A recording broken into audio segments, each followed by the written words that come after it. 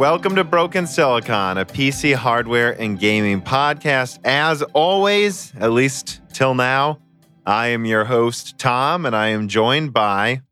Dan, your brother. I'm not quite sure what accent you were trying to do there, to be honest. Mix of indistinguishable accents, so not really anything. Well, indistinguishable accents aside, how are you doing today, Dan? I'm pretty good. How are you doing?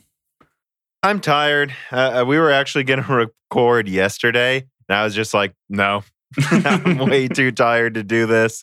I decided to actually go pick up Death Stranding yesterday evening, and instead of like watching a movie, play that well, it's very interactive. I would say it's almost an interactive movie, except it's weird. It's definitely a full action exploration game. And yet you could describe certain sequences as really, really interactive, kind of like Heavy Rain type stuff, except it's not. I don't know how to describe it. It's one of the most interesting games I've ever played. I've really been enjoying it. I guess the only thing I'll say about that is on the way outside, I saw the raccoon show back up. And so I just look out my back door, going to walk to my garage, and I just see a raccoon standing on the walkway in my backyard, just staring at me. I just walk outside, and then it just darts towards me and runs under the deck. And I'm like, oh, whatever. You never bothered anyone anyways. It's the possums that are the problem. Possums are always the real problem. I don't think they should get to rhyme with the word awesome. I feel like that's a crime in and of itself. But, I think we should just get started here. Let's start with some reader mail. So as you might know or not know, if you support us on Patreon at the right tier, you can write in reader mail. And of course, I use a letter opener to open that up and read it every day that we do a podcast over candlelight. The first message in is from Carbon Cry, and it's actually a correction. I want to say this too. I have a section for reader mail for corrections, omissions, thoughts, about things maybe we got wrong. You guys can use that. I see people in the comments say, including people who support us on Patreon, who will say, well, I don't agree with this. Okay, well, tell us, because I'm probably not going to see it if it's in the comments. Too busy making all these videos, but he has a correction, and it is a note on nodes. In your last episode, you kind of mixed up EUV and FinFET back and forth. TSMC 7nm EUV is a FinFET node. 7nm is feature size. EUV is manufacturing method, and FinFET is the structure of the gates. I know this is nitpicking. I don't actually think it is nitpicking, Carbon Cry. Us just saying calling something the wrong thing isn't really a nitpick. That's the correction. No. I'm glad. Yeah, exactly. Use the reader mail, everybody. I'm glad Carbon Cry wrote in. I actually knew most of this. Well, I do know this. I just, don't worry. After we got done recording, I realized immediately I kind of fucked up FinFET and EUV all over the place, didn't I? Oh, well. I think most of you knew what I meant, but some people who listen for sure do not know that I screwed that up. And so thank you for writing that in. That's correct. So right now, pretty much everything that isn't a main Intel node is FinFET. Not all of them, though. GlobalFoundries has their own nodes coming out that don't use it as well. So that's just the gates, though. And I'll try my best to not mix up throwing these around while I'm talking. But to be honest, we usually record these when it's late at night and I get tired. And so I will hope you will forgive me. And he also writes in and says, I am glad Dan is interrupting you now. This is the turning point. From now on, Dan will dominate Broken Silicon. And I don't know if you guys have noticed this. This definitely isn't just me getting more comfortable with doing this and recording. It is me slowly and frankly violently taking over the podcast. Yes, I've been told to watch my back. Before we started recording, I was like, you can do this, you can do this. That raccoon you saw last night, Tom. I sent it. I thought you were going to say that was you in a raccoon outfit. No, I am working on the raccoon outfit. I probably shouldn't have told you that. The neighbors just hear in the backyard. And you're like, what the fuck? Dan, I didn't mean to shoot you. Why are you in a raccoon outfit? Why did I shoot a raccoon? Why did you think a raccoon was 6 feet tall? Why did you think you could fool me as a raccoon that's 6 feet tall? Well, It'd be a real mess. Yeah. All right. Well, we have another reader mail question here, and I think it ties into the previous one. Conan the Librarian, this is Conan's smarter brother, says, does AMD plan on making GPUs on 7 nanometer EUV? Well, yeah, I mean, I assume so. Although at this point, I'm kind of just getting sick of guessing which will use which node. I mean, it's very clear that TSMC holds all the cards now. As I've said multiple times, I think it's in TSMC's best interest to make AMD as competitive against Intel for the next 2 years as they can, so they can make the strongest Intel competitor while the getting's good. But I think what I would say, Conan, is there are so many options. In the next few years, we are going to get from TSMC 7 nanometer EUV, 6 nanometer EUV, and 5 nanometer, all in a short time span. And all of them may have varying levels of yields and capacities. And I really think we all need to be ready for a world where we have tons of different products on 5, 6, 7, 12 nanometer, 16, 14, all at the same time. In fact, 3 nanometer might be here by the end of 2022. So we might have a bizarre situation where 3 is also out then. So I think let's stop assuming anything's going to use a really specific node, right? I don't know. That's just kind of my thoughts at this point, is I think I've talked nodes to death. Yeah. I mean, I don't know. I think we've said that before. The real winner of the last couple of years is TSMC. Like they've just been killing it. Everyone wants to use TSMC at this point. So maybe it will be up for TSMC to dictate who's using what. I don't know. I have no clue though what AMD's plans are.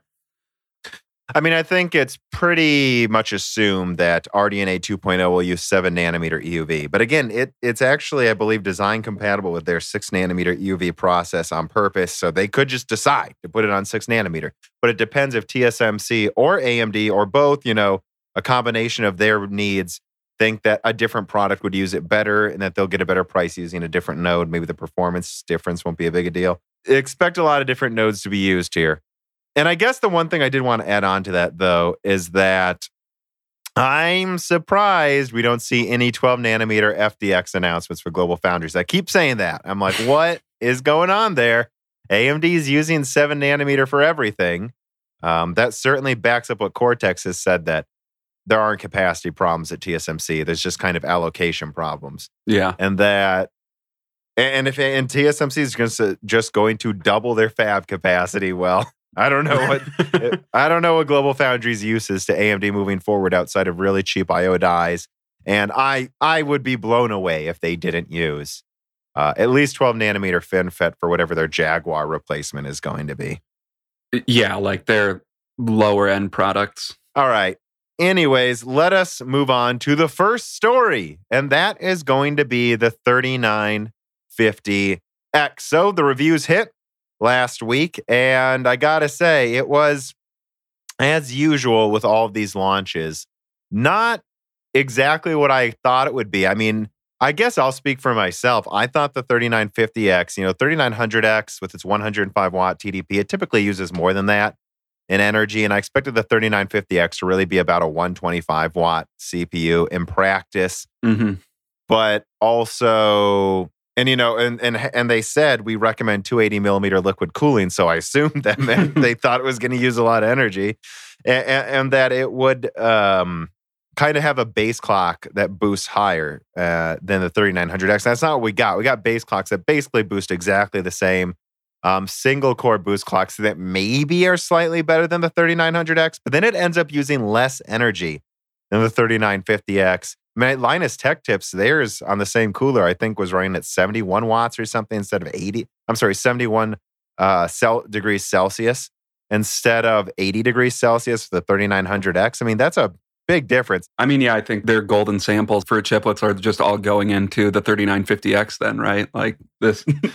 Yeah, and I guess we don't know how many higher tiers of samples there are. I've always assumed that what this is kind of like a second tier, maybe first tier chiplet on one end, and then the other end is like a 3800X chiplet. Yeah. That's my assumption. We won't know for sure until we see what Threadripper has. And I guess if someone did a really, really tight breakdown of like an Epic chip where they took maybe one of the really expensive ones and like disabled certain chiplets and checked what voltage they ran at. But even that really wouldn't be scientific because the IO die is bigger for Epic. So we are basically left guessing which tier chiplet it is, but it's clearly markedly higher than the 3900X. Yes. I mean, yeah, it seems to outperform the 3900X in like every way. So I'm saying in like every metric. Yeah, including using less energy. And so, yeah, I mean, I think I'm gonna try to snag it. And again, I keep saying I'm not in a rush to upgrade, but I know it will benefit me at this point. And I think that's the one to get. If you're someone like me that wants to go pretty much to the limits of what will benefit you, even if there's some diminishing returns, but I'm not willing to just throw money away. Yeah, I mean, and really for gaming, based on the benchmarks I'm reading, I was reading, it looks like you could probably even make do with the 3800X if you want top-end gaming, but... Oh, yeah. Well, for me, it's not really for gaming, though. Oh, yeah, I know. I'm just saying, talking to gamers, yeah. Yeah. And speaking of gaming, though, this is something that I really have a bone to pick with, and I'm going to start hammering moving forward. And that's the fact that it has 9900K gaming performance. And it actually, and I looked this up, it actually beats the 2950X Threadripper and multi-threaded. And actually, what I should have put in that video, so my video was called, as you know, and I thought it was pretty good, 2950X in the streets, not i9 9900K in the sheets, which is exactly what I think it is, a very funny way to describe it. But I actually looked up last night 2970 WX benchmarks, and even in multi-threaded benchmarks, the 3950X was often beating it, if not, in all the apps I would use. So I really should have said 2970 WX in the streets, which just goes to show you how over this is. I saw one review say the 3950X is AMD dancing on Intel's desktop grave. And it's like, it is. This is absolutely insane. And again, the point I didn't quite finish is this is 9900K gaming performance. A 1% difference, a 5% difference in some games is not. I'm so sick of this. This is becoming a pet peeve of mine. I'm so sick of reviewers saying it practically games as well as a 9900K. It does game as well as a 9900K. Linus Tech Tips found multiple games with a 95th percentile was higher for the 3950X. The 3950X wins in multiple games. It is 9900K gaming performance. Let's put it this way. Nobody says, I hope, right, that the 5700 XT is like practically 2070 super performance. It is 2070 super performance. It's like within a few percentage points, and there's games where it beats a 2080. Yeah, I mean, yeah, I don't know. And it's just, practically speaking, in gaming, all of these, most of these CPUs, I feel like functionally perform the same most of the time. And then, I mean, with a couple exceptions, I guess. And that's why I said like the 3800X is really what, if you're trying to not save money, but not break the bank, like. Not completely break the bank or go insane, you know? But like that, even that's functionally the same as like a 9900K in like most games. I mean, the 9900K is obviously going to beat that a decent amount of the time, but. Yeah, I don't know what much else I have to say about this. I mean, I guess at this point, all I can say is that as much as I wish they would have charged maybe $600 for the 16 core and $1,000 for the 24 core Threadripper, I think we're lucky at $750. I mean, yeah, there is an argument that could be made that they could have probably charged like $900 for this, but I don't know. I mean, I think they could have. I think they could have charged $800 for this at least, and it wouldn't have mattered.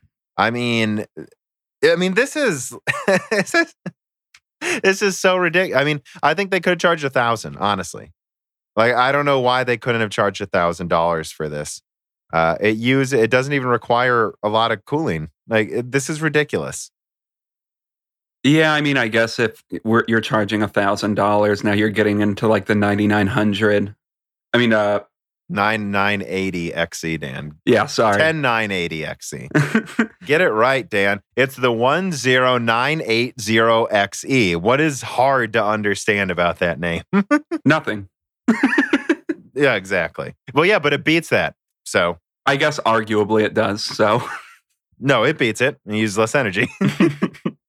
I mean, this is just over. At this point, people better really hope that Intel's got something good coming by the end of next year. But anyways, let's move on. So speaking of another competitor, what do you think about this that a Nuvia, Nuvia, has just announced their existence? I love this. I see this only with like Silicon Valley startups where like they'll say, we actually have been here for a few years and we have $50 million, but we now announce our existence.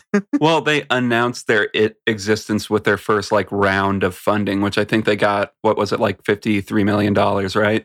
Yeah. So, I mean, clearly there's some people that are interested in what they're doing and what they were top engineers for Google, Apple, and what else was it? Is that right? It's built of CPU architects from other companies. And this is something that I've seen people say in the Discord that I think is such a good point. Something that I don't think people get. People go, well, how can there be a new GPU or CPU startup? It's not like they can hire Jim Keller. Or it's not like they can hire Raja Koduri. And it's like, you guys do understand that there's other architects and that they can leave AMD and Intel. Like they can leave and make a new company. And they have all that knowledge they had that they were using at the other companies. It's not like they are the two architects in Silicon Valley. There's a lot of them and there's a lot of great ones. Or that when these people work for these companies that they're stuck there. Yeah, that's also true. I mean, I think that's the point I was making is it. Yeah, I know that they can't just get Intel's engineers, except that they can. Yeah. And I mean, I don't think they're going to be killing AMD or Intel 2 years from now, but I don't think that's what they're trying to do immediately. They're trying to develop a competitor to them. I mean, I'll just give you guys this example. At work, one of the companies that, well, you know, our company works with all of them. Tesla, GM, Ford, Caterpillar, every company that uses an engine is the company I work for, it works with. And I have had multiple leads, you know, people that I talk to try to, you know, get contracts. Like there will be 1 year where one of them was working for GM, or quite literally there was one that worked for Tesla. And then we had to make contact with someone that works at Rivian, a different electric car manufacturer that's starting up. And it was the same guy that we had just been working with at Tesla. And so it's like, well, how are you going to make a new electric car company? How are you going to make a new CPU company? Well, the people will just make one that used to work at these other companies. And that's what they're doing. And this is going to be challenged, especially with RISC-V coming. It's not going to necessarily be Apple or Dell or HP making their own stuff. We're going to just have new companies making stuff here. Yeah. And if RISC-V becomes a new standard, that's a huge deal because AMD and Intel are no longer the gatekeepers of processors, essentially. And this is something that I've said before, and I have to keep saying. Dell and HP and all these other OEMs do not like that there's just two people to source from. Right now, business is good because they're forced to compete with each other. But when there's 10 years where they can only buy from Intel, and so they're forced to just build all of their products around one company, one entity that has a stranglehold on what they can buy from them. And then that company, Intel, has a bunch of security vulnerabilities and they just can't go anywhere. And then they just have to scramble and go to AMD and hope that the same thing doesn't happen to AMD in 10 years. They don't like that. It sounds like you're describing like something that actually happened. Yeah. Yeah. I don't know. Seeing new startups is always cool, especially when it's a startup by a bunch of really smart guys. Yeah. Well, I think there's really not much to say about it except that, guys, Everyone kept saying, what are we going to do about these duopolies? And from like the very first Broken Silicon, I'm like, guys, if the margins get high enough, there will just be startups. And now we're to it. And I'm kind of surprised that didn't happen before. I mean, yeah, I guess I am too. But who knows what forces drive these companies to start up? It's complicated. Yeah. Well, let's move on to story number 3. Now, this one here, I had to add right when I saw it. In fact, I commented, actually, one of our friends, Dan, noticed that I commented on this. And that's the fact that there is a Aorus RAM kit. So let's be very clear what I'm talking about. It comes with 4 RAM sticks covered in RGB, really, really colorful RGB. And 2 of the 4 RAM sticks don't have RAM on them. It's just there so you can make everyone think you have tons of colorful RAM in your system. So this is like really cool, right then? I mean, honestly, this pissed me off. I forgot what my tweet was. I had to tweet it out. It was something like, I can't decide if this is the dumbest thing I've ever seen or if this is just the logical conclusion of PC master race culture, which that's what it is, right? I don't know. And this is the 2nd generation of this, apparently. Yeah, I didn't. Is it? I didn't notice that. I think they said this is the 2nd time they've done it, at least in that WCCF Tech article I read, which, as a PC gamer, I felt insulted that these companies think, well, no, that I felt insulted and ashamed to be a PC gamer that this product exists. I don't really know what much to say, except, I mean, fuck it. Let's just cut to the chase. Let's do this. I mean, Gamers Nexus already made fun of how dumb cases are right now, right? Where he just had a cardboard box wrapped in Christmas lights with a big glass panel on the side. And he said, there you go. There's no fans, but at least it has tempered glass and RGB. Can't cool anything, but you guys don't even seem to care about that anymore. And that's what's going on with this. I mean, so let's just cut to the chase. Let's just take an RX 5300 when that comes out, put 3 gigantic fans on it, 2 8-pins. You know, it won't even be stronger than a PS4 Pro, but fuck it. Let's just do that. Sell it for $300 with tons of empty RAM sticks and a bunch of RGB. I guess if this is what people want. While we're at it, why don't we just start making dummy liquid cooling systems so you can have the cool tubes running through it? We'll make a dummy liquid cooler that's covered in RGB. I mean, imagine that actually. If you don't actually liquid cool anything, you just put a tiny fan above the processor with a micro heat sink. Like you could theoretically fill the tubes with just like, you know, some kind of LED light so it looks like there's moving colors through the tubes. Yeah, and if you just like get some rubber tubing and shine an LED light through that, that'll look a lot like a liquid cooler. Let's just do that. Yeah, because it's not about actual performance. It's about getting a seizure from an empty box. I don't know. I don't have much to say to this. I just can't believe this is a thing, except I can. I mean, I thought it was really funny when you sent me this. Yeah. All right. Let's move on to story number 4. So this one is about a Navi 23, and I think this is editorializing in the article on the part of WCCF Tech, calling it an NVIDIA killer, with hardware ray tracing rumored to launch next year. To be honest, when I looked at this article, I didn't see much information. Am I wrong? Did you see anything really in here? No. The big thing that I saw that they're claiming is it's supposed to have accelerated ray tracing, which has been rumored that's been rumored forever, and we know that they're working on something with that because we know that the PS5 and I believe the Xbox, the Project Scarlet, I believe both of them have said they have ray tracing acceleration, right? Yeah, some kind of accelerated, not standard ray tracing method. Yeah, and we know that both of them are using AMD, so we know they're working on that. So it shouldn't come as a surprise to anyone that ray tracing would be on Big Navi, whatever that is. But no, there's no new information in this. It's just, we have the Navi 21, 22, and 23. No real claims on what those are, though. Yeah.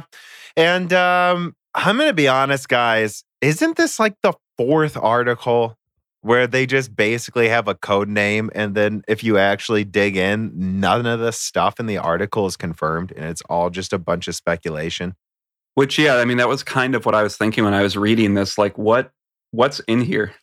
Aside from like some speculation, like it might be hard to cool this or something like that. I don't know. Yeah, like they're literally running out of stuff to talk about. So, and I recently pulled some of my Navi videos just because I was like, it was also because I think, I kind of just go back every month and start pulling videos that I go, maybe I didn't put enough effort into this one. And like, maybe if you go back through my catalog, I only, think it would be worth your time. Because I certainly have enough videos you could watch.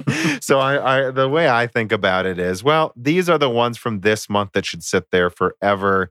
So that if you want to go through my 500 hours of content, this is what you'll watch.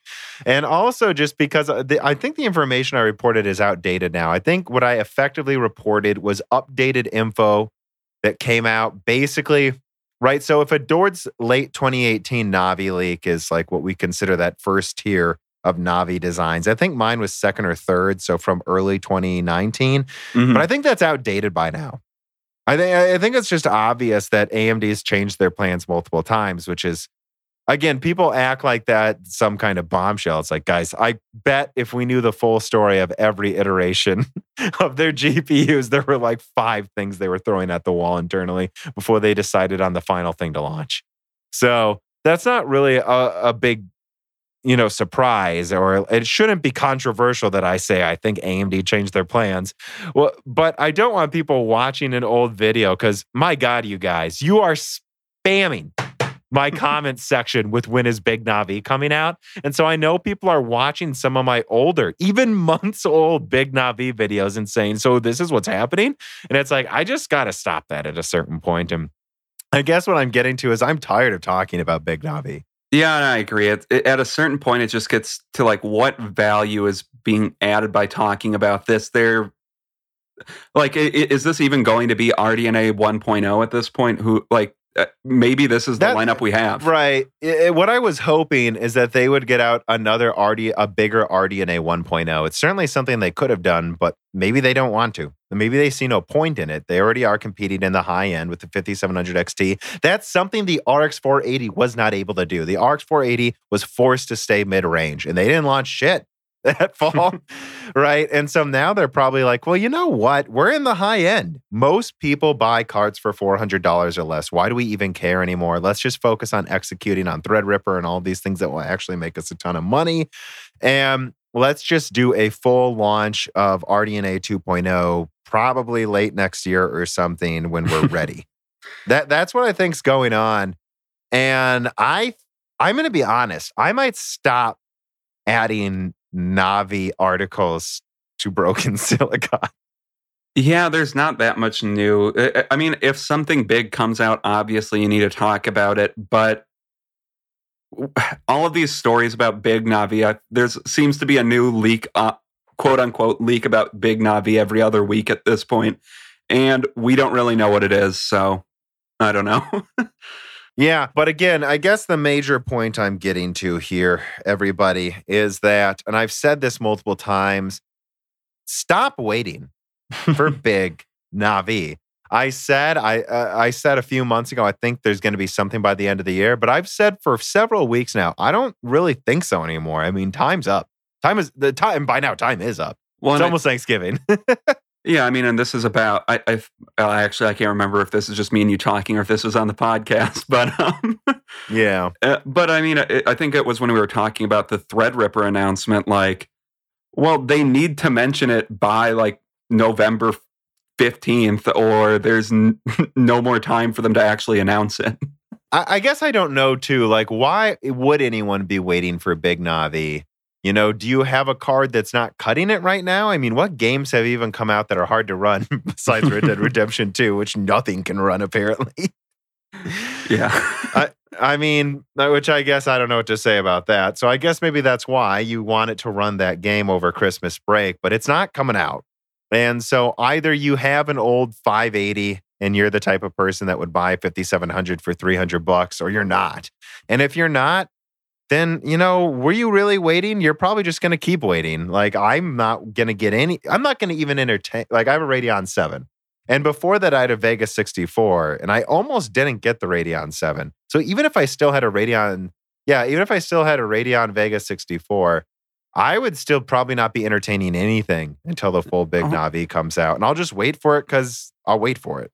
Yeah, and I mean, I have a Vega 56, and I would argue that there's pretty much no card on the market that it's, for me at least, that it's worth upgrading to right now.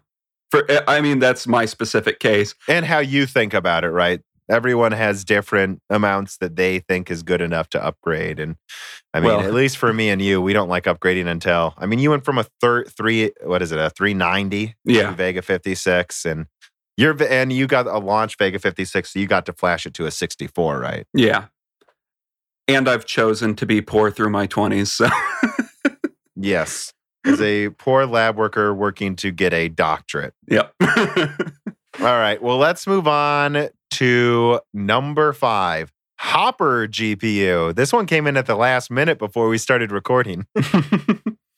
Now, this is a new NVIDIA architecture code name. It seems like that's coming for whatever Ampere is. And again, I've heard that Ampere will not be called Ampere. So again, whether it's Ampere or what I like to call not Ampere, it sounds like this is coming after that. And it might be a multi-GPU design similar to what Zen 2 is. I guess I don't know how all of that R&D works, but it kind of makes sense for NVIDIA to do this, right? Like if they can develop it, they tend to have larger dies, and we know that the size of their dies is becoming an issue for production.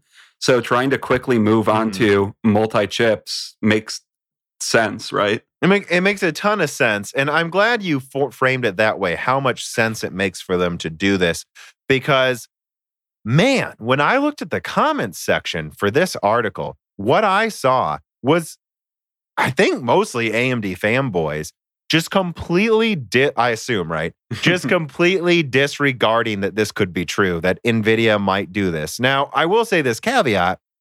There are already multi-GPUs out there for the professional market. I believe NVIDIA's made triple and quadruple die GPUs on Kepler. I think it was Kepler that they did that with. And so that's out there. But for gaming, it might still prove to be hard. So so what I will say is Hopper, right? Whatever not Ampere is, might end up being a gaming-focused turbo turning the next Pascal. A lot of people think it could be. And then Hopper could be like Volta, except they know in the professional market that it's not an issue to have multiple dies. And so this will be a turbocharged multi-die Volta replacement. I will say that's an option. But AMD fanboys, I would not disregard the chance NVIDIA could get multi-GPU working as one logical GPU before AMD. They certainly have the R&D money. Yeah, and it's not like this type of R&D isn't a thing that only AMD is focusing on. Like, this is probably an integral part to the future success of silicon manufacturing. Why wouldn't NVIDIA be working on this as well? Yeah, and again, what people would say is AMD's got Infinity Fabric out now. They're way ahead of everyone in multi-die interconnects. So there's no way NVIDIA gets it out before them. I mean, maybe not. NVIDIA's got a lot of smart people there. And by the way, Cortex touched on this for a split second at one of his videos where he showed that they're already working on multi-die GPUs. And at Hot Chips, I saw an NVIDIA presentation for, I believe, I think an AI compute where they showed a multi-chip design. So I would not assume they can't do this. But I wouldn't assume that this is going to work out. But I think it's very interesting. And my opinion on this article is do not count out NVIDIA, guys. I mean, if there's one thing you should never do is count out NVIDIA. Doesn't mean I like NVIDIA, but I mean, come on. Yeah, but that doesn't mean that a lot of smart people aren't working there. A lot of smart people are working there. Yeah, and smart people can solve problems. Maybe before AMD ends up doing it. And as I've seen some other people pointed out, AMD has been working on this. AMD is working on a multi-die GPU design for gaming. They are, guys. But every indication we've had is that they're just not ready to do it. and that a lot of it might just be resources. And they just don't quite have the resources yet to really push through as hard as they have been able to at Zen. Mm-hmm. But we'll see. Yeah, I mean, I don't know. I guess the way I would put it is necessity is the mother of invention, and maybe they need to move on to this style of GPU before AMD needs to move away from monolithic dies. Well, and I'm sure NVIDIA's looking at AMD right now, and they're scared shitless. I mean, they see a situation where Intel's graphics are about to enter the space, focusing on the laptop market. And then they see how badly AMD is just raffle stomping Intel in several markets now, seemingly out of nowhere. And you can bet Jensen and upper management at NVIDIA watched with bated breath as AMD continued to crush generation over generation with Zen and said, hey, we're not letting them fucking do that to us, right? Like as if Ryzen 1 and 2 was a 2-year-long warning shot to NVIDIA, like we're also coming for the GPU space. Anyways, though, we have a reader mail question here, and it comes from Chicago Fire. What are your thoughts on FPGAs, including but not limited to their uses and what you see in the future? I'm an electrical engineering student, and I do a lot of work programming FPGAs and working on computer architecture. So I'd be curious to know what you think. I mean, I think these are going to be used more and more and more in addition to ASICs. The future is going to be specialized acceleration. Grouped together. Yeah, grouped together to solve one end goal, right? I really think that that's what we're going towards. And whether it is a dedicated ASIC or probably more likely more and more often FPGA, so they have some ability to be reprogrammed for a couple of tasks. I mean, your question was just, what do you see in the future? And I just see way more widespread use of dedicated computing devices linked together over fabrics. Guess I would say I'm kind of speaking out of my ass because I'm not a programmer. I don't know that much about FPGAs, but yeah, I would agree with that. We're already seeing the early implementations, if imperfect, executions of dedicated acceleration for ray tracing and whatnot. So I think I see that that's definitely a possible future, is just a bunch of daisy-chained specialized devices, yeah. Well, let's move on to the next one. Why don't we? I want to talk just a second. I think we have to, right? About the Neon Noir benchmark. So number 6, the Neon Noir benchmark, you can download it and use it. And I did. And to be honest, I don't got that much to say. It looks pretty cool, but it's certainly not the best looking benchmark I've seen. I mean, I don't have too much to say about it either. The most I can say is I was just looking at performance, and NVIDIA cards, including the 1000 series, they generally perform better than AMD cards for about the same price with ray tracing on.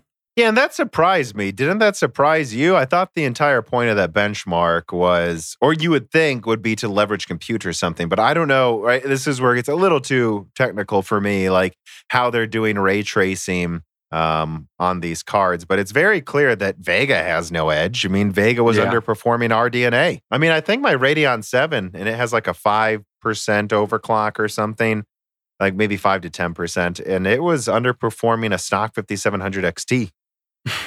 And I believe the 1080 Ti was above that, which the 1080 Ti 5700 XT regularly beats the 1080 Ti in a lot of the latest games, so. Yeah, I mean, I don't know how this was ran, but yeah, I mean, I guess I would say I was a little surprised by this, but maybe for some reason, NVIDIA's process is better at running ray tracing, regardless of if it's using their RTX ray tracing. I don't know.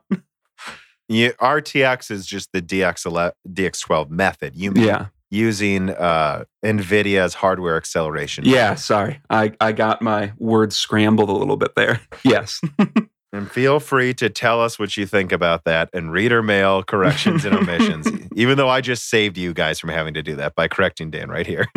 Just do it again. Why not for fun? Why not just tell us we're stupid for fun? But yeah, so I guess I don't have much to add to that except that, I mean, if you were looking for some smoking gun for the point I made before that it's plausible Vega may be better at ray tracing in the future, this is not a feather in my cap. This certainly means that the future I posited may not come true. And I guess we'll just have to see. The one thing I will say about this demo, though, is it doesn't get bogged down. It ran at like 80 frames per second on my Radeon 7.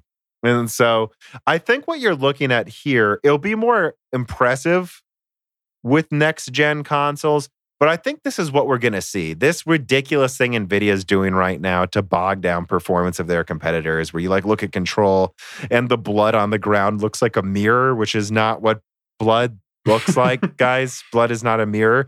And then all cars just turn into shiny mirrors. Like I think what's going to happen with next gen consoles is they will just pick specific things to ray trace, and they'll look really, really good. Yeah, like a big thing I've seen, which I think that probably would be the best implementation. Obviously, like mirrors, but then like eyeballs, stuff like that. We'll finally live in a video gaming world where all bathrooms don't have mirrors just smudged with gray. I don't know. Which was always a really funny workaround to me. Like, well, every mirror is really, really dirty. Yep. Like you would go into like a 5-star hotel and they would just make the mirror dirty. But yeah, like I remember Max Payne 3 didn't do that. And I was impressed, even though like the render was probably a quarter quality, but yeah, they were clearly only rendering half of the objects in the room, and they were doing them at a lower resolution. Yeah, but I like that they gave it a try. All right, let's take a break. Yeah.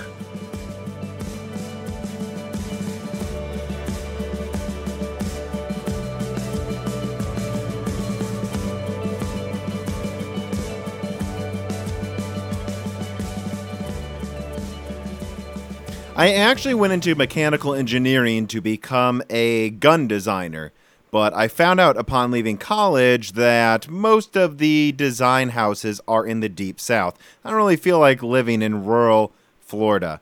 However, that meant I had to go to Detroit. And in Detroit, I work for one of the major 3 automotive manufacturers. There, I learned I had to finally start drinking coffee. And you know what? I shit you not. When I first started making coffee, I just used a mixture of instant coffee in a water heater combined with hot chocolate. 50-50. I didn't need a lot of caffeine back then, and I thought, the hot chocolate makes it good enough. Well, over time, I realized I didn't feel like being fat anymore, so I started to work out, and I started to watch my eating. I went into this thing called a feeding window where I only can eat for 8 hours a day. And you know what's a great hunger suppressant? Coffee. But it has calories if you put sugar or milk in it. So I had to start drinking coffee that wasn't 50-50 instant coffee and hot chocolate. I mean, what was I, 5 years old? So I started to appreciate the better taste, even if I'm not a coffee person. And one place you can go now to get an excellent coffee taste is Rogue Coffee Roasters. These guys are a small startup based in Milwaukee in the heartland of America that just make good coffee. They have a proprietary infusing process that roasts beans with unique flavors that don't taste artificial. I personally like Basic Bitch because it tastes like a pumpkin latte without the 380 bullshit calories you get at Starbucks. And you know what? They've got other things too. They've got Bordeaux infused coffee beans. They've got Magarabi. I don't know if I said that right, but it's coffee infused with mint and it tastes delicious. And you know what? The holidays are almost here. So reward someone with a gift. The gift of good coffee and the gift of not having to eat in the morning. And you know what? Right now, there is a deal where if you spend over $59, you get free shipping. And that's at RogueCoffeeRoastersMKE.com. And in fact, if you use the code BROKENSILICON, the B is capitalized, BROKENSILICON, you will get 10% off your order. Go to Rogue Coffee Roasters MKE, use offer code BROKENSILICON, and get the gift of good coffee. All right, back to the show.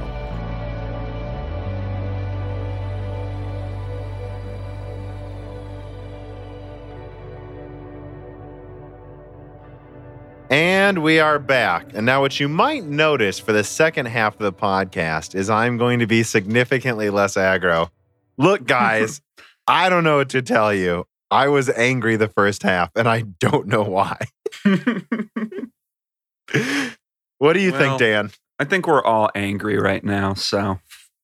I don't know. I to be honest, everyone listening right now, like I've just been really tired from both work and, all the stuff. You guys really do. A lot of you are supporting us. The support has been immense. And so I've seen a lot of people say, Tom, get some sleep. But it's like, honestly, I don't know how. Like there's so many people supporting us that I can't let you guys down. I have to make sure you get your content. I got to keep slinging that tent at you guys. Sling that tent. Sling that tent, motherfucker. Every week, I got to make sure we get at least a podcast out a week to you guys. And so if whoever's listening, which I don't know, I think at this point, half of the viewers are probably still listening based on what I can tell on YouTube. I did 2 big videos today to come out over Thanksgiving break. So I am just tired. And I have poured a couple glasses of wine since the break. I was hopped up on Snickers sugar. It's completely sober. I can be a little, Dan, can I be intense when I'm sober? Sometimes. I think my best friends said I was an edgelord in high school. You just pour me a glass of wine though, and I become bubbly. So we're gonna try to wind down here with the second half, everybody. All right. So story number 7. So to profess this story, I think a lot of people, including me, were disappointed that the last gen Threadrippers won't work in the new motherboards and vice versa, that the new Threadrippers will not work in the old ones. I certainly was heavily considering doing something like getting a $150 1900X 8-core and then just waiting for a Zen 3 Threadripper and upgrading next year. The fact that that's not an option means I will not be getting Threadripper. That's a downer for me. And I know there's a lot of people that bought these $400 motherboards, and they were really hoping to upgrade it to Threadripper 3000. But I guess you can't. However, number 7, this story is talking about how one of the reasons, according to AMD, now time will tell if they're full of shit or not, right? But according to AMD, they are doing this now so that they can be ready for longevity. And I think what this suggests, honestly, from reading the interview, is that AMD might even support Zen 4 on the same Threadripper socket. Yeah, so I guess I'll say that right now, AMD tends to support their offer support for their platforms for a lot longer than Intel tends to. So yeah, I would agree that it's a bit disappointing, but if we can be on this platform for 3 or 4 years, I mean, maybe this is the best outcome for the future. I guess I don't know why. I don't know what limitations there are to not allowing backwards compatibility, but well, I think this is some good news. I think if you think about it inherently, though, Zen 2 sets the stage for a chiplet-based architecture, a fully chiplet-based architecture. And so moving to... they had these awkward island dies on the previous gen CPUs in conjunction with Zen 1, which just had 2 dies.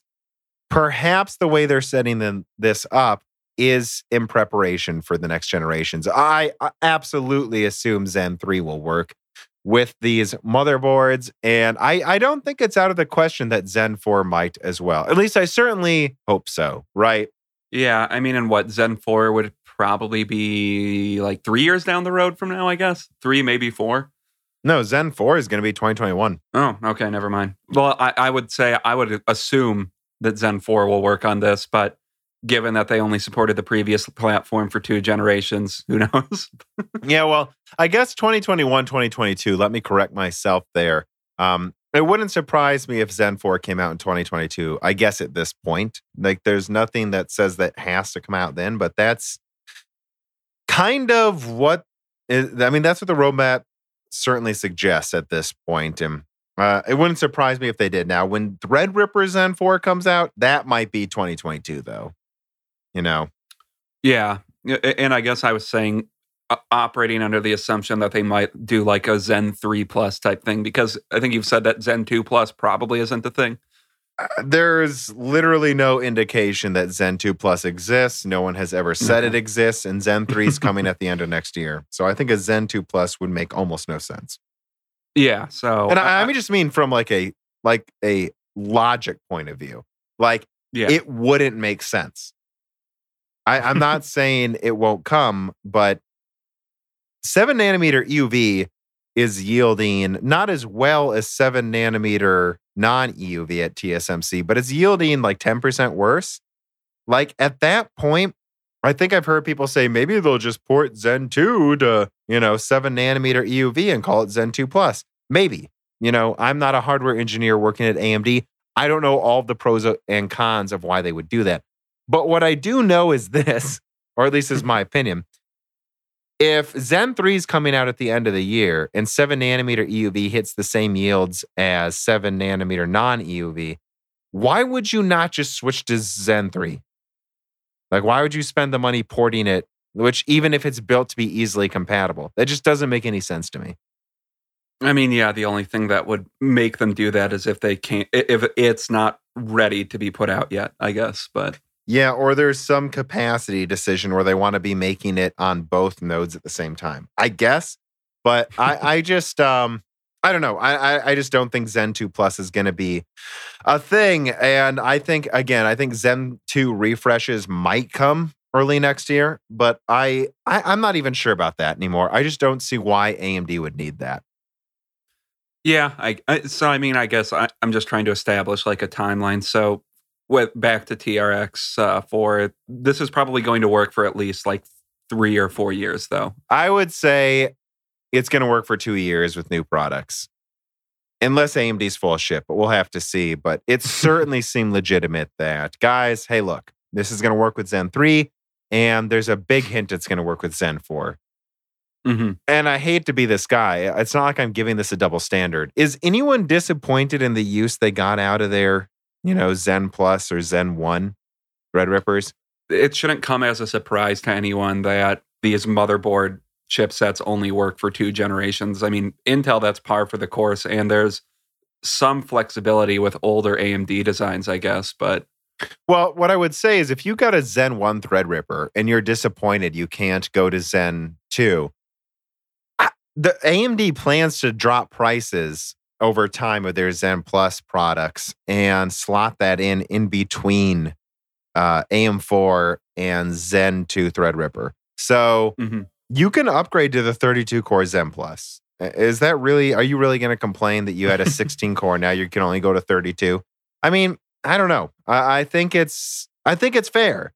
It is disappointing, but it's fair. And as long as they go at least over the next 2 years on the next socket, it's, again, this is the thing where it's tricky, where I have to try to not be an AMD fanboy, but also I think it's obvious I'm not being one. I mean, it's not a double standard to say that, do I wish AMD would have been more aggressive with pricing, release dates, support? Yes. Are they better than anyone else? Yes. You know what I mean? Yeah. Like an example I would give is, do I wish do I wish Threadripper 3000 was $1,000 for the 24 core? Yes. Do I think it makes a real difference to the people that want to buy it? No. And is it less than half the price of the Intel 32 core it's going to destroy? Yes. So like, what are we complaining about? And the 32 core is also $1,000 cheaper than Intel's 28 core. I mean, I guess we're complaining about not getting a better deal, but a better deal than something that never existed. Exactly. All right. Well, I think it's time to move on. Number 8. New Leak suggests that the Ryzen 4000 APUs could be up to 15 compute units and 960 stream processors. It looks like it's pretty comparable then, or probably a bit weaker than like what the 460, like you said. I mean, I looked at comparisons and... Well, it'll beat the 460, I'm guessing. RX 4. Yeah, it looks like a very good CPU, and if they can get this at like 25 or 30 watts, that would be amazing. Yeah, in laptops, and then even just like 95, 105 watts on desktop. I mean, So 900. So let's break this down then. What we were just talking about. So 960 compute units. The 460 at 896. If you compare this with like 4,000 megahertz RAM, which I do believe will not be that expensive anymore late next year, I really think we're getting to about 460 performance. Probably not quite 560, but we're looking at PS4 base performance in something that's probably, well, I don't know. It's going to be interesting to see what they do, right? Because this supposedly will be 8 cores, 16 threads, 15 compute units. So I could see a situation where they have a $300 APU then, right? If it has 8 cores? I mean, if it comes out next year. Early next year.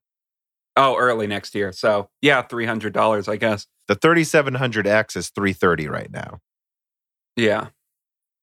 I mean, that would be a pretty high price for what their APUs tend to be, I think. But I mean, it's a good product if it's available to consumers, not outside of OEMs. Yeah, you're getting a lower clocked 8-core 16 thread, and then an almost RX 560 in one package. And then, of course, there will be the 6-core variant that they'll probably put with, I believe, 12 compute units, if I'm guessing correctly. And that'll be just below a 460. And that'll probably be like, I don't know, right? 250, maybe. And then, well, I don't know. It's hard to say because the fact that this is going up to 8 cores makes this really interesting to kind of guess what they're going to price it at. Yeah, I know. Because this based off of Zen 2 then too, correct? Mm-hmm. So yeah, I really don't know what they would price it at, but if it's 8 cores, yeah, I would have to think that something like that would be at least $300 like price range, like plus or minus $50. So yeah, I guess we'll see. Even if it's a weaker 6 or a weaker 8 cores, the fact that it comes with a GPU this decent should place it around the same price as, like a 3600X or 3700X, whatever its non-APU counterpart is. But by then, who knows? Yeah. Maybe there will be price drops too. So I guess we'll just have to see him. It honestly wouldn't surprise me if they did, like if they actually just use the full yields of the 8-core 15 CU unit for laptops, and then they just disabled it to like 6 cores, 12 compute units for desktop. And they just never even brought that to desktop at first. And then they brought out the 8-core. Well, no, it's called Ryzen 4000. So I don't know. I guess I don't know. But this is very exciting, I think. And this is going to pretty much bump it all the way up, to where here we are again. AMD slowly moves up the bar. This is when like $120 graphics cards don't make sense anymore. Yeah, I mean, I guess APUs are kind of getting to the point where the low end is almost being eliminated for discrete graphics cards, but yeah, and I don't remember what I did for the beginning of 2019. I did that, like how strong will APUs get over the next 5 years? I don't remember what I exactly said we would be at in late 2020, but I think we said, probably about to a PS4 Pro. So this is the beginning of 2020. This is a base PS4, at least better than that. So it's very interesting to watch that, right? Yeah, and I don't think that kind of conjecture, I don't think that's at all unrealistic. Like these technologies are developing pretty fast. So yeah. Well, let's move on to number 9. All right. So number 9 is all right. So a leak came out of, what was this, Dan? Help me here. Was this a patent by Sony? Yeah, it was a patent by Sony. About some kind of cartridge system, right? Yeah. So Let's Go Digital did this big thing where they were saying, and I saw a lot of articles kind of reporting on this, like this is how Sony will keep the PS5 cheap by using cartridges, proprietary cartridges for storage. That's not how cartridges work. But yeah, I think this is actually a misunderstanding. So everyone understands this is basically a patent. Well, you describe it, Dan. I think you read this. What would you describe this patent as? It's a patent for some type of cartridge system related to gaming. I think broadly speaking, that's what it is. It's really hard to say because, I mean, it was filed by they like the guy at Sony that files patents for like PlayStation products. So we know this is somewhat related to PlayStation in some way, but it's hard to say exactly what it is. I think they called it like a gaming cartridge, and that's what it's defined as. So we don't really know what this is. Yeah, and I think so. From what I've seen in the reporting, all articles have either talked about it in two ways. The first way is, this is a way they will keep prices down. They'll make you buy proprietary storage. And then the other way it's talked about is, are they going to use cartridges for games? And I got an answer. No. The greater discussion when me and Dan saw this we want to have is what it would take for this to be worth it in a gaming PC or console, right? What it would take if this is like some proprietary storage device, what it would take for me to be like, what it would take for me to be impressed by what they're doing if this is indeed what the PS5 is going to be. And to be clear, I think this is one of those patents that means nothing, right? I don't think this means they're going to do anything with it. However, I think there's like a 10% chance that what this patent signals is that they may have a proprietary removable hard drive that's proprietary for two reasons. Yes, to control you paying for upgrades and storage, but also because it uses its own system of being a lot faster than any other, widely available storage system, right? Yeah. And the latter option is the option where I would be impressed if this is what they were doing. So let's be clear about what we're talking about here. What I'm saying is the only way, in my opinion, this could make sense is if Sony wasn't lying or fucking around when they said the next gen console will use storage faster than anything available on PC. What if there's a chance that they literally mean that? That they literally mean we have our own method of storage? Like, what if it's some kind of 9 gigabyte per second, next gen storage solid state drive with a small amount of like DDR4 for cache built in there, and then a microcontroller to control the data, and that they're going to have 100 gigabytes of it reserved for as kind of a RAM disk, and that this is how they both profit and have a performance advantage, is they plan to have literally the fastest storage, and it is proprietary. Again, some kind of ultra fast SSD, RAM as cache, like, proprietary hybrid RAM disk situation where the console comes with 1 terabyte. And if you want to upgrade, it's like $100 for 2 terabytes or something. And furthermore, what they do is they make it so you can use multiple cartridges in the same system. What do I mean? So if you buy a disc, which guys, the games are going to come on discs and digital still. They're not selling games on cartridges. Let's say, so Horizon 2 is a launch game. Let's say Horizon 2 comes on a 100 gigabyte Blu-ray disc. You insert it into your PS5 and it installs it on the cartridge. What if the cartridges are removable and they just let you write down on each cartridge which games are installed so you can switch between those in addition to the disc, and it's way faster than anything available? What I'm saying is that's the only way this would make any sense and not be a horrible decision. Which, yeah, I think Sony would have learned that they shouldn't do a proprietary storage design because they were universally panned when they did that with the Vita, and the Vita failed catastrophically. The only time I can really think of an expensive proprietary storage device working was with the Xbox 360, which the Xbox 360 in general is a confusing console to me because it seemed like everybody that bought it wanted to be whipped. I don't know. Yeah, you want to buy the Wi-Fi card after the console comes out, the hard drive after the console comes out. You want to have to buy AA batteries. That's what you mean, right? Oh yeah, that was a shorthand for me. But maybe that's what Sony's thinking, But if there's some kind of performance benefit, this will make sense. But I just don't think this will work anymore. I think that worked for the 360 because at least at launch, you didn't need to buy those things, right? It wasn't a problem yet. And furthermore, this was the first. These were the first consoles that like actually had a complex OS and really needed a lot of storage. And by a lot, I'm talking on their scale. I think gigabytes. Yeah. I mean, I think I ended by the end of the PS3 generation, I had like a 512 gigabyte hard drive or something like that. But they came with like less than 100 gigabytes, generally speaking. Yeah. And there was that weird one at the end too, the 16 gigabyte PS3. You remember that? Yeah, which when I saw that, my immediate thought is, why would anyone buy that? But I guess some people bought it. So. Yeah, they didn't even have like a normal disk drive. Like they had a manually opened top. Remember that? I believe it was like the most dirt cheap, like janky. Like we can't make this cheaper.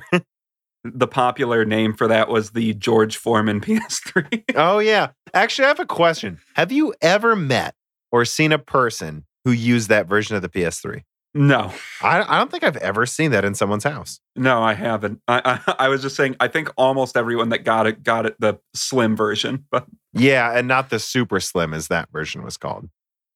Or the George Foreman. The George Foreman version of the PS3. Yeah, so I mean, I think we were a little all over the place in talking about this. But like, I guess what I'm saying is, again, there's this patent for a cartridge. It's not going to be because games are coming on cartridges at Best Buy, guys. You know, I don't think this is just to control prices, unless Sony wants to sabotage themselves like they did with the Vita, which, hey, I guess there's a chance of that at all times. Well, and I think you can see this in their design philosophy, though. So PS3 had a standard hard drive that you could insert and swap out. Vita, they had a proprietary storage device. They realized, shit, don't have proprietary storage. And then PS4, they had a upgradable standard hard drive, a standard upgradable hard drive slot. Again. So my best guess is this is literally nothing. Like, yeah, that's my best guess too. But if it is real, I think the only way it makes sense, again, is if this literally is something so fast it needs to be proprietary, and they'll let you install multiple games and swap cartridges so you don't need to re-download games if you don't want to. I think that's the only way this makes sense. If Sony's pulling a PlayStation Vita again, and the reason I bring this up here is because this is, again, a computer hardware and gaming podcast.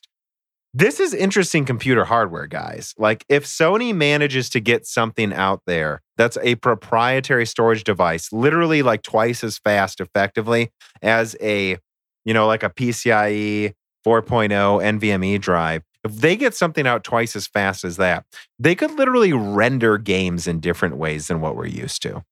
Yeah, which, I mean, I think Project Scarlet and PS5, both of those projects, they're very much emphasizing at least eliminating loading times. Like, that's a big thing. So it seems like they might be working towards some proprietary technology, or they're just going to be using the best of the best, like NVMe drives that we have available to us right now. Which I think is the most likely situation. But I don't know. I think it's fun to entertain these other scenarios. Yeah, it is. Number 10. And this is the last story, but I had to add it. This is a PC gaming podcast too. Dan, I named this new Age of fucking Empires. Age of Empires 4, Dan. So I guess I don't know what the audience, how much the audience cares about this, but you and I are super excited about it. I mean, my first PC game I played a lot was Age of Empires 2. Yeah, I mean, that's pretty true. Like, oh, no, wait, I played Rayman before that, I think. Yeah, it would have been before that. Which really wasn't a PC-centric game. Actually, I got the Rayman game that had a Rayman level creator, too. So I like making my own levels. That was really fun. So I guess there were a few PC games we played before that. But I remember Age of Empires 2 being the first one where it was like, wow. And we just played that for hundreds of hours. Yeah, and I loved Age of Empires 3. Yeah, we played 3 more than 2, I think, overall. Yeah. I'm really excited for this. Yeah, so me and Dan we don't play that many RTS games. I've played other ones for sure, but it's basically been, and this is just me, right? There are some people that play Call of Duty, and then that's their shooter, and it's fine. I don't think you should look down on someone for finding the game they just want to play. I don't play nearly as many RTSs as I play, third and first person shooters and open world games.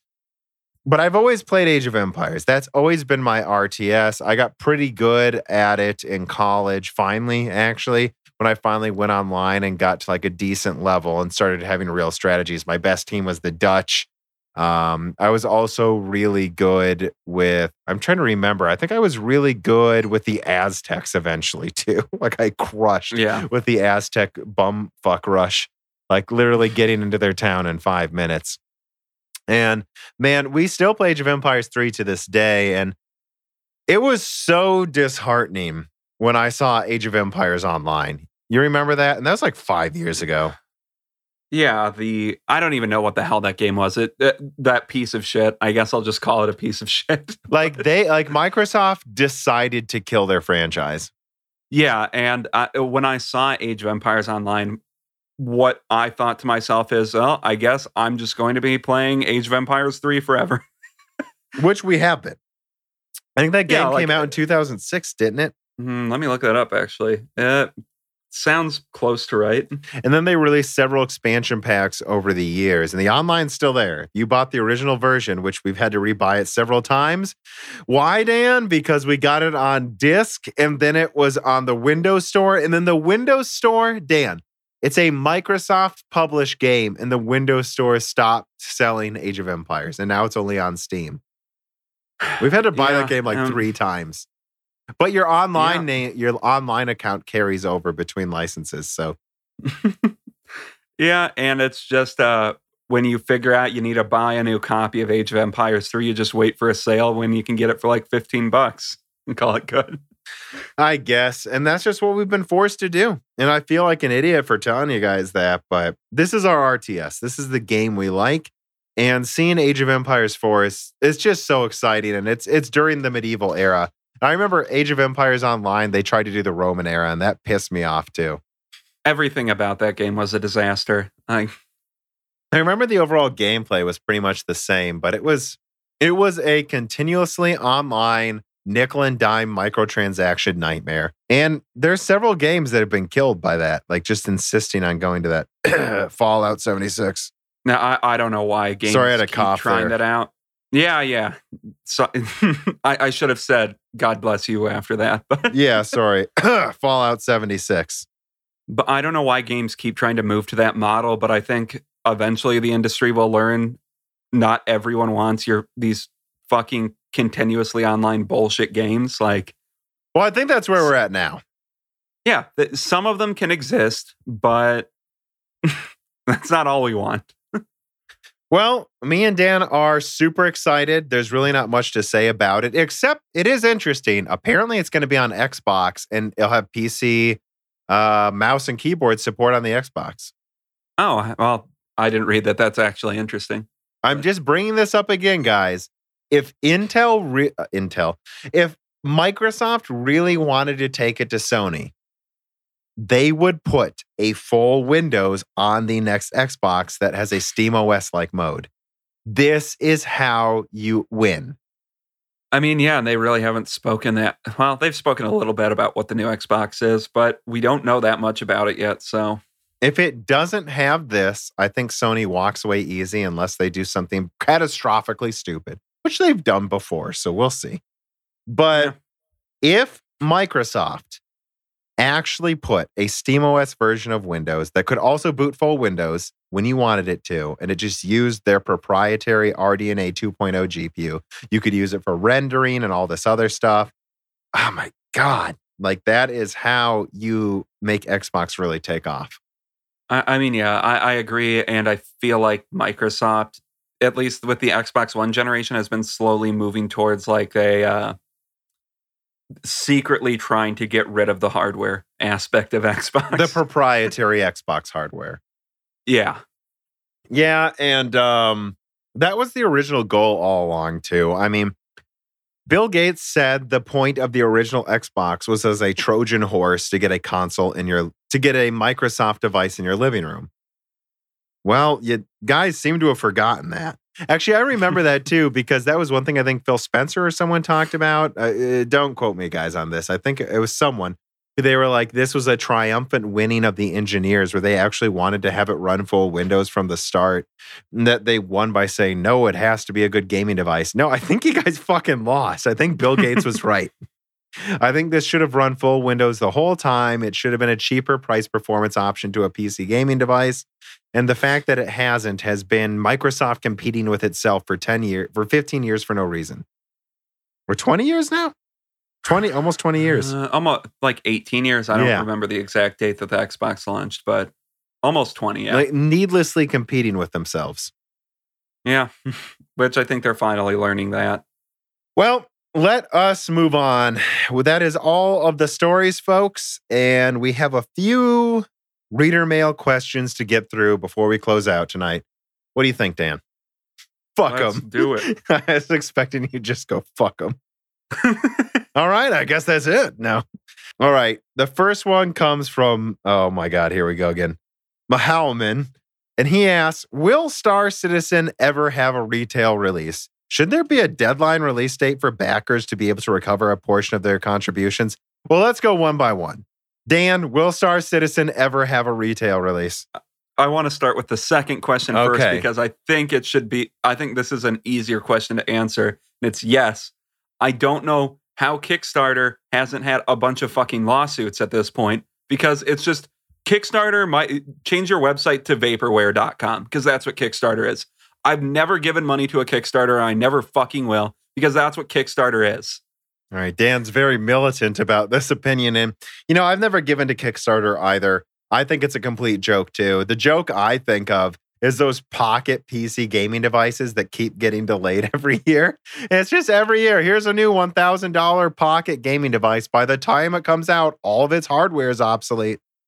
Or have you seen this? This is the most insane Kickstarter situation. Well, actually, I think Star Citizen is, but the second most is the Coolest Cooler, where it was a $200 cooler with it had like a blender. So you mean like a refrigerator cooler? Like how big was it? Yeah.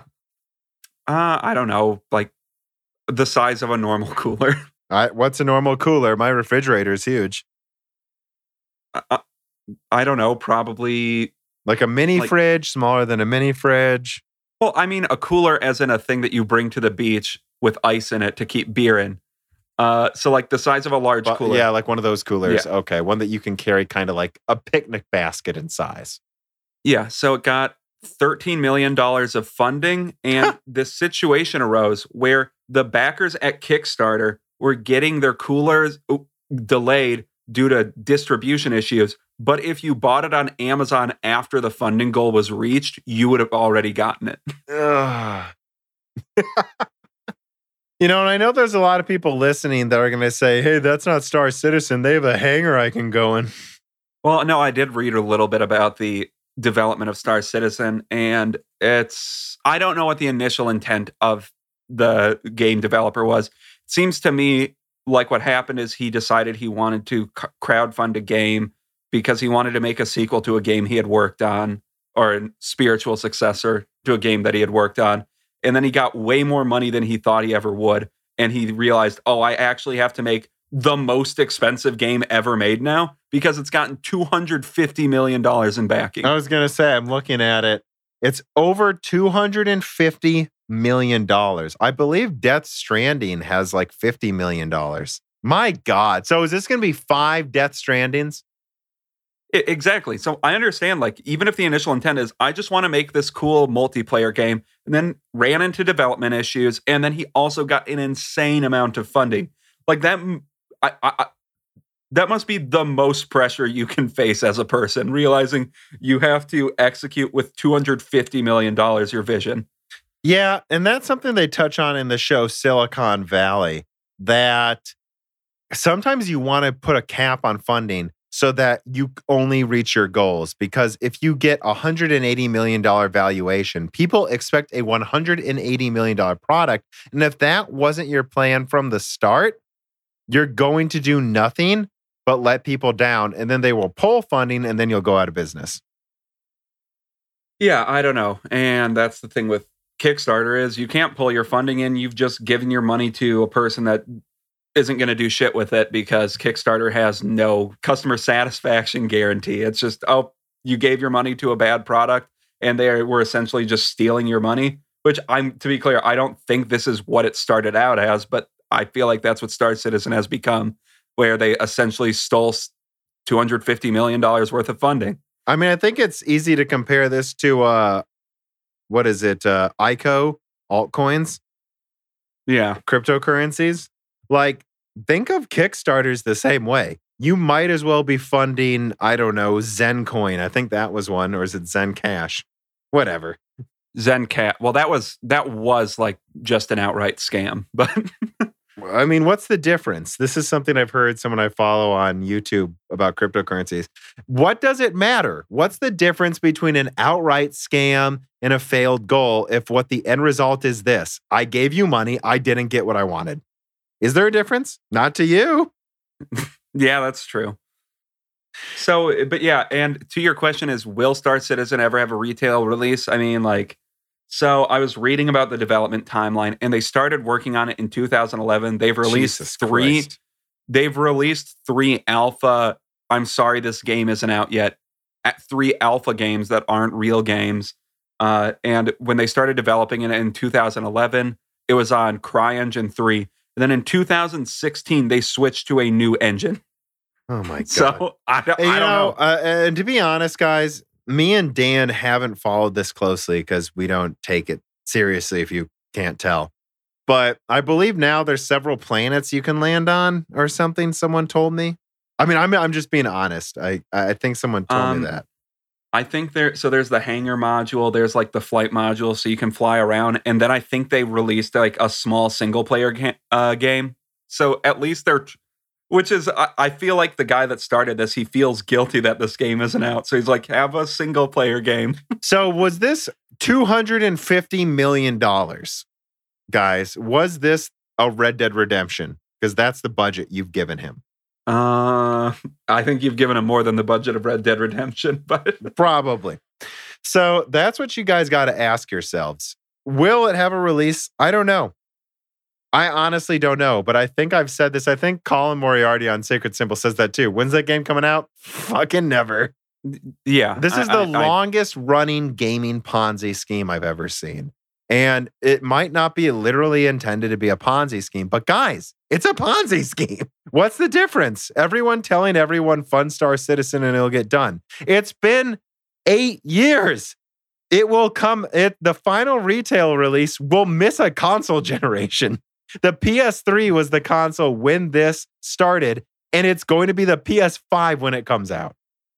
No matter what happens, this was not worth your money. And you could have just bought it on Steam at the end, by the way. And I guess that's what I'll say is the other thing. If you ever consider funding a Kickstarter, look out and see if it has flexible funding, because flexible funding essentially means like, let's say you want to make $10,000 to fund some Kickstarter. Flexible funding means, well, I'll also take $20,000 and I'll also take $5,000 if not enough people support me. So flexible funding essentially means I'm stealing your money. Yeah, I don't know. If you guys can't tell, we don't think highly of the Star Citizen team. Like, we just straight up don't. And if you disagree with us, okay, game's not out. I'll see you in 5 years when it's still not out. Yeah, and I just want to give him some benefit of the doubt, because I don't like to assume that anyone is a straight up scammer. But I don't think he is a straight up scammer, but it's an effective Ponzi scheme. Yeah. I'm tired of this. It's a Ponzi scheme, even if he didn't mean for it to be one. All right, I got to move on. Yoda King writes in just like you can and says, how do portable monitors stack up to the non-portable ones? Are they good for gaming? And would they be ideal for needing to be more mobile, like a small computer and portable monitor? Or should you just get a laptop at that point? Also, any recommendations? So, yeah, I actually made a portable monitor video that I never released months ago, just because I just didn't think it was quite up there to being worth dropping into the feed. And I think you know this, Dan. I own 2 portable monitors. I got one for $100 on Amazon. It's a 1600p 10-inch. It's powered by USB, micro USB. Like, you can just power it from a USB port. and it uses mini HDMI, and that's it. And I use that if I need to check one of my mining rigs. I just hold this tiny tablet-sized monitor, plug it into the rig, and check how it's doing. That's what I use that monitor for. But then I also have a 4K 60 IPS 16-inch that cost me a few $100. I mean, you've seen it, Dan. Is it impressive?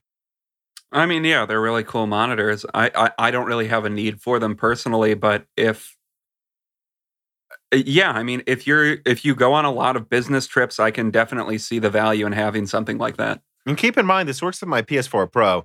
So I've gone on business trips where the PS4 Pro is small enough that I can throw it into my suitcase, fly somewhere, and this monitor is just thrown in the suitcase as well. It's super thin. It's the size of a tablet. I'll get to the hotel room, pop out the PS4 or my desktop. I also had a desktop as big as a PS4 a while ago. And I will just plug it into this 4K monitor. Boom, I'm playing Borderlands 3 4K with Dan while I'm in Canada. I did. That's what I did. Yeah. I was in Canada with a PS4. Yeah, so I don't know. I personally don't have a use, but there's definitely a use case for it. And I think Tom has some good recommendations for portable monitors.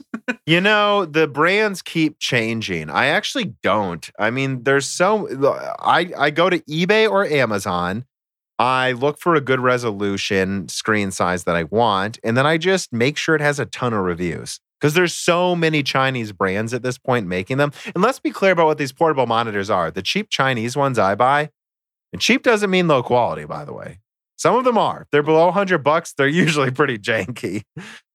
Well, yeah, and you and I for a while, we know neither you or I ever ended up getting one, but we were looking at those like cheap South Korean 1440p monitors that were a big thing in the market for a while, and I'm assuming that the mobile monitor market is pretty similar to that, right? Yeah, you just make sure there's plenty of reviews. If you can find a website that's reviewed this particular model, look for it. But otherwise, just do your due diligence. And on Amazon, remember, if it has Prime, they'll let you return it if it doesn't work. So that's where I got one of them. What I would say is don't be so surprised about the price. Because I think a lot of people will look at these, and for instance, I got a 4K IPS monitor for under $300, and it's 16 inches, and they'll go, "Oh wow, that's really high quality. Why is it so cheap?" Guys, they're just using a laptop panel. Yeah, I mean, well, that's why I brought in the comparison to like the 1440p Korean monitors, because these are just like the not technically high enough quality yields to give to like Apple or HP or whoever they would distribute to. Yeah.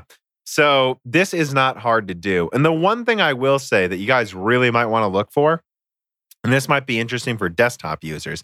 For me, I've got 3 24-inch monitors. Dan, don't you have a 28-inch? Yeah, 28-inch. And then you have a side 23-inch, right? Mm-hmm. So that's what fits on our desks. And I have a giant desk. I plan on upgrading to like a 30-inch eventually, or at least 3 of those or something. We'll see. But some people have smaller desks. Some people like 20-inch monitors. If you do, I happen to know for a fact, I believe it's like an 18 or 19-inch 1800p monitor. So that's 4 times 900p. And I think it's 120 hertz. Like, guys, and it was like $200 IPS. So if you want a smaller monitor, that's just big enough where you could almost use it with a desktop on a desk. And man, what a deal, right? Yeah. And it comes with mounting. You can mount it. I think you can mount it too. So it's a tiny monitor, but if you have a small desk in college, there you go. There's a 19-inch monitor, 1800p, below 4K, but it goes up to like 120 hertz. Dude, that's like perfect for PC gaming. In fact, I wish they made that at 23-inch because I would buy it. Yeah, I hope we helped. I certainly recommend them. You just, you got to look at reviews and you got to accept that they're not cheap because they're a bad deal. They're just cheap because they're not that expensive to make. And there's a lot of gouging going on in the PC gaming market right now. And you are going to take a little bit of a leap of faith. That's all I'm saying. Yeah. All right. Final question, Dan.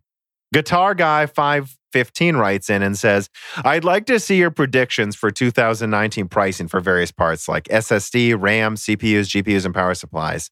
I don't think power supplies get much cheaper over time. I think they've gotten higher quality over time, though. Yeah, I mean, I haven't checked power supplies for a while, but It seems like they dropped a little bit for a while, but I don't know. Let me. Yeah, you look that up and I'll keep talking. So I think RAM and SSDs are continue to get cheaper. I think SSDs are going to start to get dirt cheap. I mean, I'm specking out stuff for my PC. I'm not exactly sure what I'm going to do when I upgrade, but the plan right now is a 3950X. I'm going to use my same RAM and just get a new motherboard. And in fact, I might just get a new bracket with the same liquid cooler I already have. Because apparently the 3950X doesn't use a lot of energy. So I might just do that. It'll be a pretty simple upgrade. And then I'll get one PCIe 4.0 1 terabyte drive, I think, to start, and maybe just use the existing dual terabyte RAID I have for editing. And then that's it. And then I'll just leave the extra slot open for when cheaper SSDs come out. But I don't really see the need to buy up a lot right now because I really think SSDs are going to be half as expensive in a year. Like, really. And I think RAM's going to continue to get cheaper. Everything I've seen indicates that RAM prices are going down. SSD prices are going down. I mean, I think there's a very good chance the PS5 is going to come with a 1 or 2 terabyte NVMe SSD. And they're not going to do that unless they can get them for like $40 each, guys. Well, yeah, and I'm assuming that they would get a huge discount because of like a bulk purchase. But yeah, prices for things that aren't CPUs or GPUs, so like the SSDs, RAMs, they all seem to generally be declining in price pretty fast. Like, and I expect that to continue. Yeah, and you can get, I mean, right now you can get a 1 terabyte SSD like around $100, and if you're really looking to buy cheap, you can get it sub $100, I'm sure. Yeah. And so I guess to summarize, SSDs, I think they're going to get a lot cheaper. I think RAM's going to get a bit cheaper. I think CPUs will continue to go down in price. I just do. They're going to continue to go down in price. Then Zen 3 will come out. Comet Lake's going to come out. Possibly Rocket Lake late next year, by the way, guys. That's a whole other discussion, though. And I think GPUs will slowly decline in price as well, crescendoing into the next-gen consoles where I think there will be a big reckoning in prices. Power supplies, probably going to stay the same. So I have $1,050, not $1,050, 1,050 watt power supply. Mm-hmm. Yeah, they're no cheaper than when I bought it like 3 years ago. So I don't think those are going to go down in price. And I've got tons of 1,000 to 1,200 watt power supplies for my mining rigs. I haven't noticed they're much cheaper. They're a bit cheaper just because the prices went up for when everyone was building mining rigs. But they're not really much cheaper. I'm not, and when it comes to like the 400 to 600 watt range, they've been the same price for like the past 5 years, 10 years. Yeah. I will say again, though, I do feel like when I look at the power supplies now, the prices aren't lower, but they look like they're higher quality. I mean, yeah, that's definitely true. Like they seem to generally be higher efficiency just overall now too. So, which is good. And then Guitar Guy also asks, could you have a discussion with your audio engineer about what they look for in a build for one of the podcasts? So I know actually kind of what Gerard has. Maybe I'll do a podcast with him at some point. I think he has onboard audio right now, though. I don't believe he has a sound card. I could, of course, be wrong and be misremembering, but I believe he has that, like a 580 and a quad core. He's going to upgrade soon, though. But I'll tell you this much. I bought my current ITX motherboard because it came with a somewhat dedicated, not dedicated, but almost dedicated sound card built into the motherboard, because Asus also makes sound cards. And the one I'm looking at right now for my 3950X build comes with a sound card built in. I showed you it, Dan. It literally has a slotted sound card built in, right? Like, and that's kind of what I look for. I look for audio engineering. Well, I'm speaking for myself, not for Gerard right now, guys. I look for an optical audio out, and I look at the reviews for what the onboard audio is. And I know ASRock and Gigabyte, especially Gigabyte from what I remember, really skimp on the onboard audio. And Asus tends to have better onboard audio, but ASRock and their higher end Threadripper boards, I believe a couple of them have really good onboard audio. So you just got to look for the reviews. And I know the DTX X570 motherboard I'm looking at right now from Asus, I don't remember the name of it, but it literally comes with a slotted audio card and all of the ports you would want with that. And that's something I look for. And one thing I will say is this. Do I think most people should get a sound card? Not if it's a budget build. But if you're doing a $2,000 build, if your motherboard doesn't come with a good sound card, I kind of recommend it actually at this point. Every single person I've talked to says, hey, look, those $50 to $100 sound cards, they sound substantially better than the onboard audio. They really do. And I did notice a difference with my like semi-dedicated audio card in my Asus board I have compared to my previous one. Like it sounds better. Like I don't know if you've ever noticed it, like the sound out of my PC sounds pretty good, doesn't it, Dan? Yeah. Like, and so you can tell the difference. But if you're under $800, it's almost never worth it to get a sound card. Do you have anything to add to that? No, not really. And I think that's kind of been the unanimous opinion of most hardware websites for years now is, hey, look, if you're doing a $2,000 build and you have a big enough build, maybe consider a sound card. Like it will make a difference if you're actually going to use it. At least it adds a bunch of ports, right? Like maybe multiple optical audio. And I insist on optical audio out because I do think it sounds better. And you've noticed that, Dan. I have tons of optical devices all over my house. Yes, you do.